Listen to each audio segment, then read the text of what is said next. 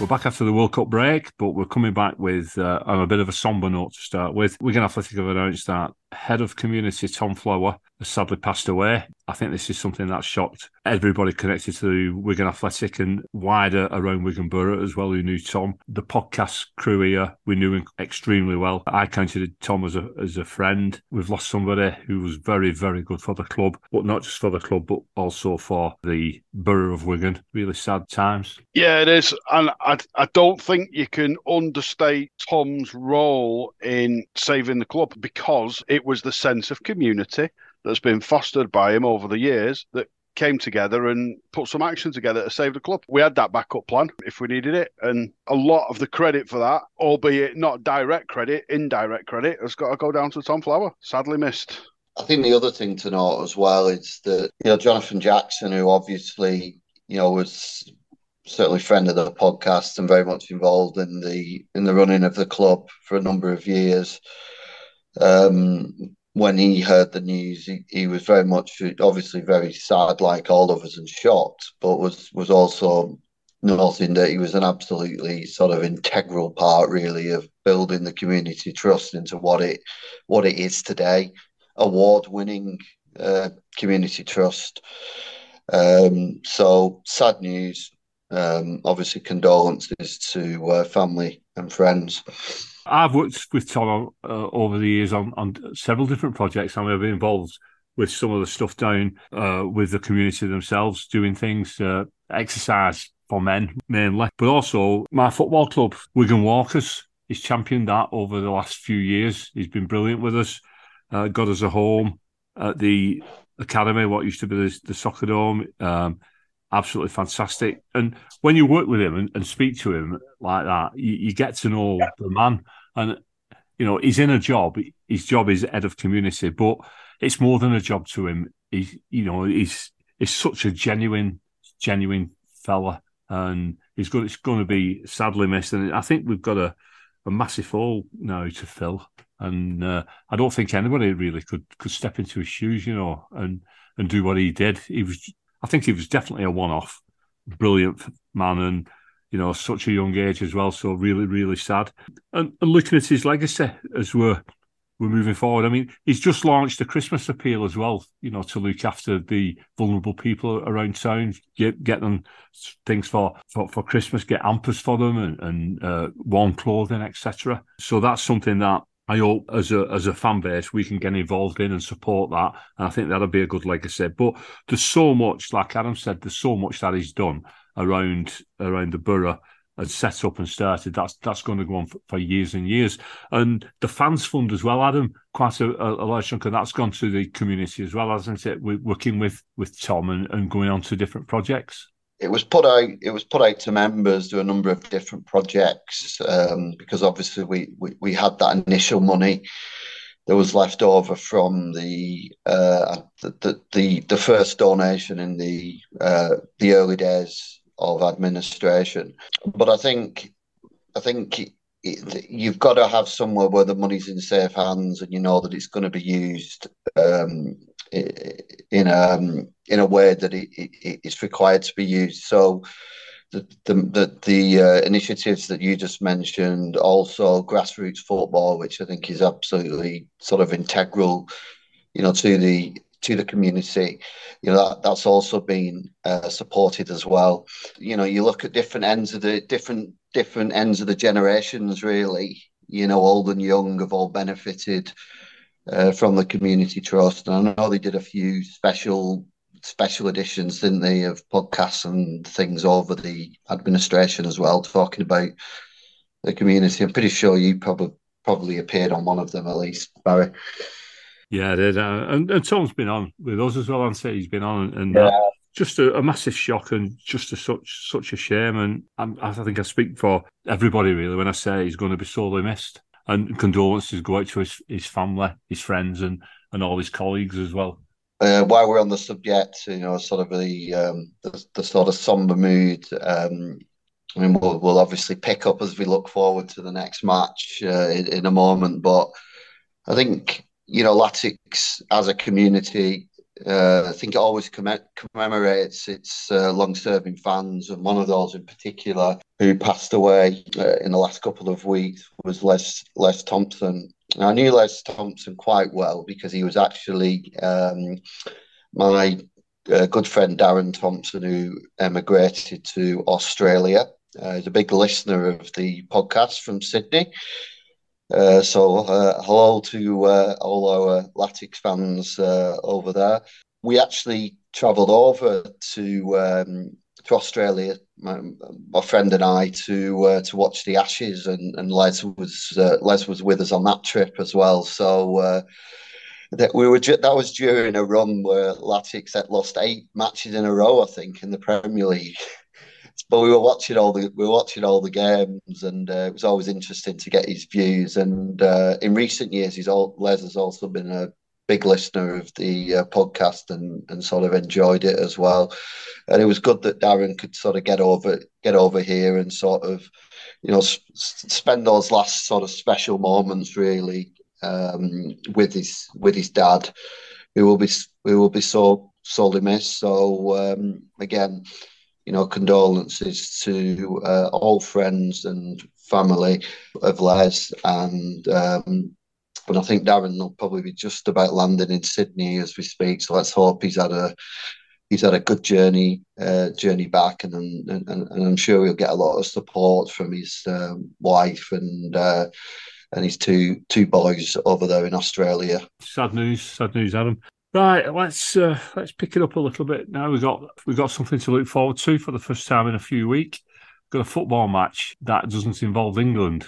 Well, we can look forward to England as well, because on the same day that England and France meet, Millwall and Latics have a face-off down at the Den. In the build-up to the game, I've spoken with Kai Bennett from @ThatMillwallPod. So we'll have a little listen to what Kai had to say, and then Charlie's going to talk a little bit about that. Quick score prediction and sort of prediction for Millwall versus Wigan Athletic on Saturday at the Den. Obviously, the Lions lost out last time 3-0 against Sunderland. A result that probably didn't reflect the game. Sunderland, their chances, Millwall didn't. 19 shots to their 11 shows probably which team had the upper hand. Unfortunately, Millwall couldn't make that count and got punished for it in the second half. But as for players, Zian Fleming, you can't overlook him. Missed a decent chance against Sunderland, but has that quality and that and possesses the composure and it's again quality to finish any team off. So I'll have to go for Zian as the star man. You could look at other players, players like Billy Mitchell, George Southall have been immense in the midfield. Other players, Danny McNamara, but Zian will have to be my pick of the bunch in there, just because he's top goal scorer at the club this year. I think he's second or third in the league overall, so he's doing very, very well. As for Gary Rowett, he's done a really good job so far this season. We currently sit in 7th. I'm unlucky to sit just outside the playoffs after that defeat. We could have moved up to 4th or win as well, so it's very, very tight up there. And Gary's done a very good job at really settling this squad down, bringing her back four into play and keeping that sort of momentum going over the last couple of weeks before the World Cup break. But so yeah, for me, I think Gary's been absolutely superb. For a score prediction, I'll probably go. Millwall. Listen, Millwall good at home. They've got one of the if not the best home record in the EFL over the last couple of seasons. So I always have to back us at home. So I'm going to go for Millwall 2, Wigan 0, and I'm going to go for Zian Fleming, and I'll put Tom Bradshaw in there to get a goal as well. But no doubt about it, we're going to cause us problems. They're a good side, and they've got some decent players. So it's a team that we can't take lightly, because if we do, we'll get punished again. So I'm going to go for 2-0, but Wigan to cause plenty of problems in there too. It was interesting listening to Kai, what he was talking about Millwall. And I was also looking at the table just after listening to him, just to see where the Latics are in comparison. Millwall sitting 7th at the moment after losing 3-0 to Sunderland. Latics are in 22nd, but there's only 8 points between us. We've got 23, they've got 31, so there's not a huge gap. And I think Millwall, they've not been on the best of run in the last 5. They've only won 1, drawn 2 and lost 2. They've kept 2 clean sheets, scored 4 goals and conceded 6. But they have got a few star men. Kai mentioned Zion Fleming, I think his name is. He mentioned him in the preview. He got 8 goals in 18 games playing as a centre midfield, which is a bit like Will Keane, but he's got 7 goals, 2 assists in 20 games. So looking at their stats and our stats, I do think we can match them, but it's going to be interesting because we've got nothing. Yes, we've played half a season already, or nearly half a season. But with Kolo Touré, I wonder how much of this is going to be a bit of a clean slate. And I don't know if this is a bit of a different game preview look ahead to me rather than the other ones, because we've got Touré coming in as a manager. We've got players out in Turkey, who've been training with them, who might not have played for us yet. Like Anthony Scully scored in a friendly game the other day, so he might get a go. So we don't know. So this is going to be quite an interesting game to look forward to. Well, I'll be honest with you. I mean, I listened to what Kai said, and he said that he thought we've got some decent players, and they have to keep their eye on us. But that's what all opposition fans said, don't they? I bet really he sat there with their own record and our position in the table, thinking it's going to be a comfortable 2 or 3-0 win this for Millwall. But we've got that new manager, haven't we? We've got that little bit of unexpectedness coming in, and I mean, I'm going to be intrigued to see what lineup Touré picks. You're thinking to yourself, is he going to be that different than what Liam Richardson was, and Rob Kelly? Because Rob Kelly's still there, isn't he, as his assistant? Yeah. So how different is it going to be? I mean, I know a lot of the supporters will be thinking, let's get at them, let's have a go at them. But, I mean, we spoke about this, I think, on our last podcast after Touré had been appointed. Have we got the players to change it around overnight? And we all seem to agree that we've not, and we need to take it slowly. But I'm still very, very intrigued to see. I think there'll be 1 or 2 surprises myself. And you mentioned Anthony Scully there, Charlie, and I don't think you're a million miles away though with that one. And I wonder if we'll go with 3 at the back and have like an attacking set of wing backs rather than 3 turning into 5 all the time, if you know what I mean. So it's going to be really interesting. It is, and I really don't think you can write Wigan off. Yes, you can look at the table and that Wigan are 22nd, but I was also looking, and obviously Kai mentioned it, they've got the 3rd best home form in the league. They've got 22 points from 10 games, but Wigan have still got, after a bit of a poor run recently, we've still got the 6th best away form in the table, 14 points from 10 games, but there's tied 7 teams on 14 points, but we're still 6th best if you look at it like that. So we're not, we might be 22nd, but there's still positive signs for us. I think even if Liam Richardson was still in charge, the fact that you've had as long of a break as what you've had would have given you a chance to work on things, and it would be, like you say, it's a bit like doing the start of season review without any pre-season games to go on, because you've got a rough idea of what the side's going to be and how they're going to play, but you're not going off what happened the last fortnight. You're kind of guessing a little bit, and then you throw Kolo Touré into the mix, who's obviously going to have different ideas to Liam Richardson. We really are just guessing, aren't we? In my view, I think that there will be some changes. I think he'll want to play 4 at the back, and I think he'll want to play recognised fullbacks. The kind of the formation that served us so well last season. It's a very attacking formation because you've kind of got 3 forward players, albeit you might say 2 of them sit in midfield. My view, it's a 4-3-3 with 1 player sort of sitting behind. And I'd like us to see us put maybe if Pearce isn't fit, then maybe see a Bennett. He probably had his best game, I think, of the season last time against Blackpool. And then we'll see on the other side whether, how injury affects the right back position. And for me, I think it might be Watmore and Edmonds Green, because I just think that if he wants us to play it out, I don't think Tilt's the man for that. It doesn't look good for Kerr, does it, at the moment? So, I think we'll go 4-3-3. It'd be interesting to see what that three midfielders are, but I'm not overly concerned about that because I think they're all good players. I like Naylor, I like Shinnie, I like Max Power. Obviously, I like Will Keane. And if we could have a Lang, White, and McLean 3 up there, I think that might be the way to go, and that still protects us, from a good attacking side. But I think it gives us a lot more going forward. I'm not a massive fan really of this 3 centre backs and wing backs. Is there anybody you don't like? That's what I'd like to hear coming from you. No, you don't need to say. You don't need to say. We'll keep it secret. Hitler. Who? Hitler. Who did he play for?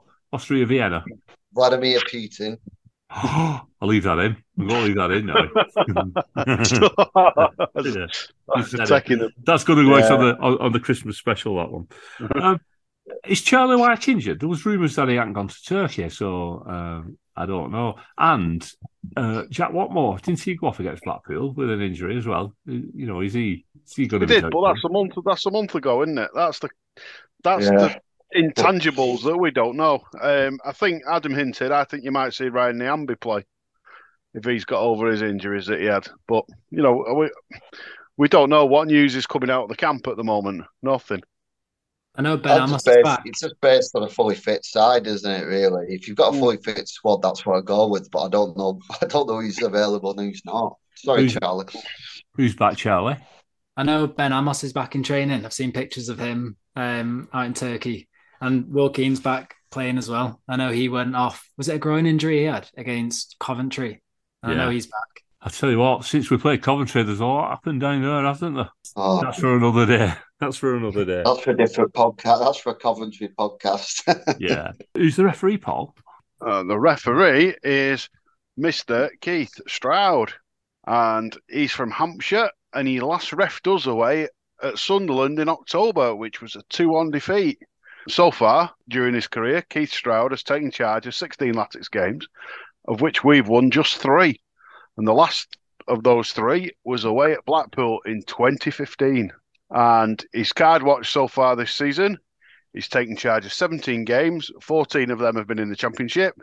And during those 17 games, he's issued 90 yellow cards, 2 reds, and he's awarded 2 penalties.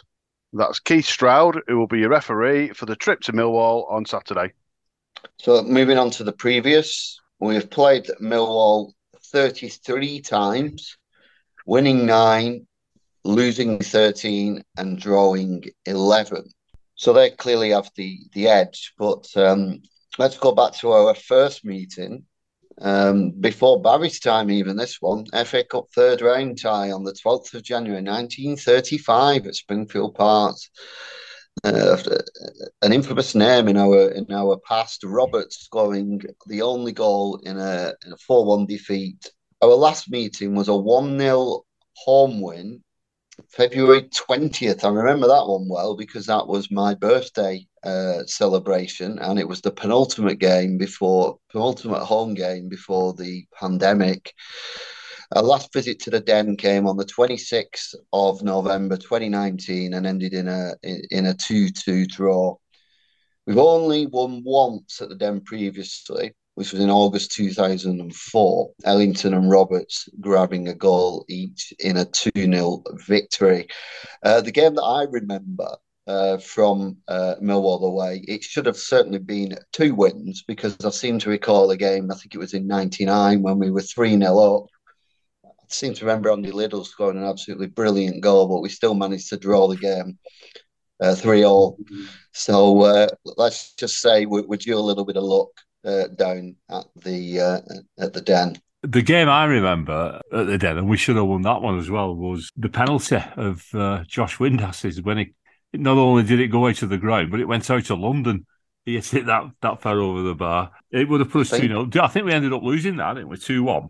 We did, yeah. That was the penultimate game we played there. The game before the 2-2, I think. Predictions. Tough one. The greater tone, Millwall. They always are. We know why. It's a bit of a fortress. It's very intimidating to away teams, and it's difficult really because no idea how we're going to line up, have we? We've no idea at all. I'm just going to guess at this. I don't think Kolo Toure is going to start his his campaign off with Wigan Athletic with a defeat. But I think we're asking a lot if we're going to go down there to win, especially with our record. I'm going to go for a 1-1 draw. That's my prediction. Well, you say we're asking a lot to go down there and get a win. I think the positivity of a new manager and just everybody's out to impress. I think we'll go there and get a 2-1 win. I think new manager bounce, and I think we are going to be in for a bit of a thriller. I'm going to go 3-2, and I think we are going to go 3-0 up, and then it's going to look a bit shaky at the end in old fashion. So I think 3-2 for us.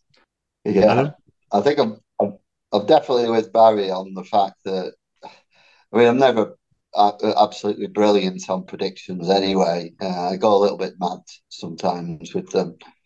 So I'm not going to predict a 7-0 Wigan win. I think it's going to be a very difficult one to call because there's so many variables. But my initial thinking, my gut instinct before Barry mentioned his prediction was a 1-1, and I'd definitely take that.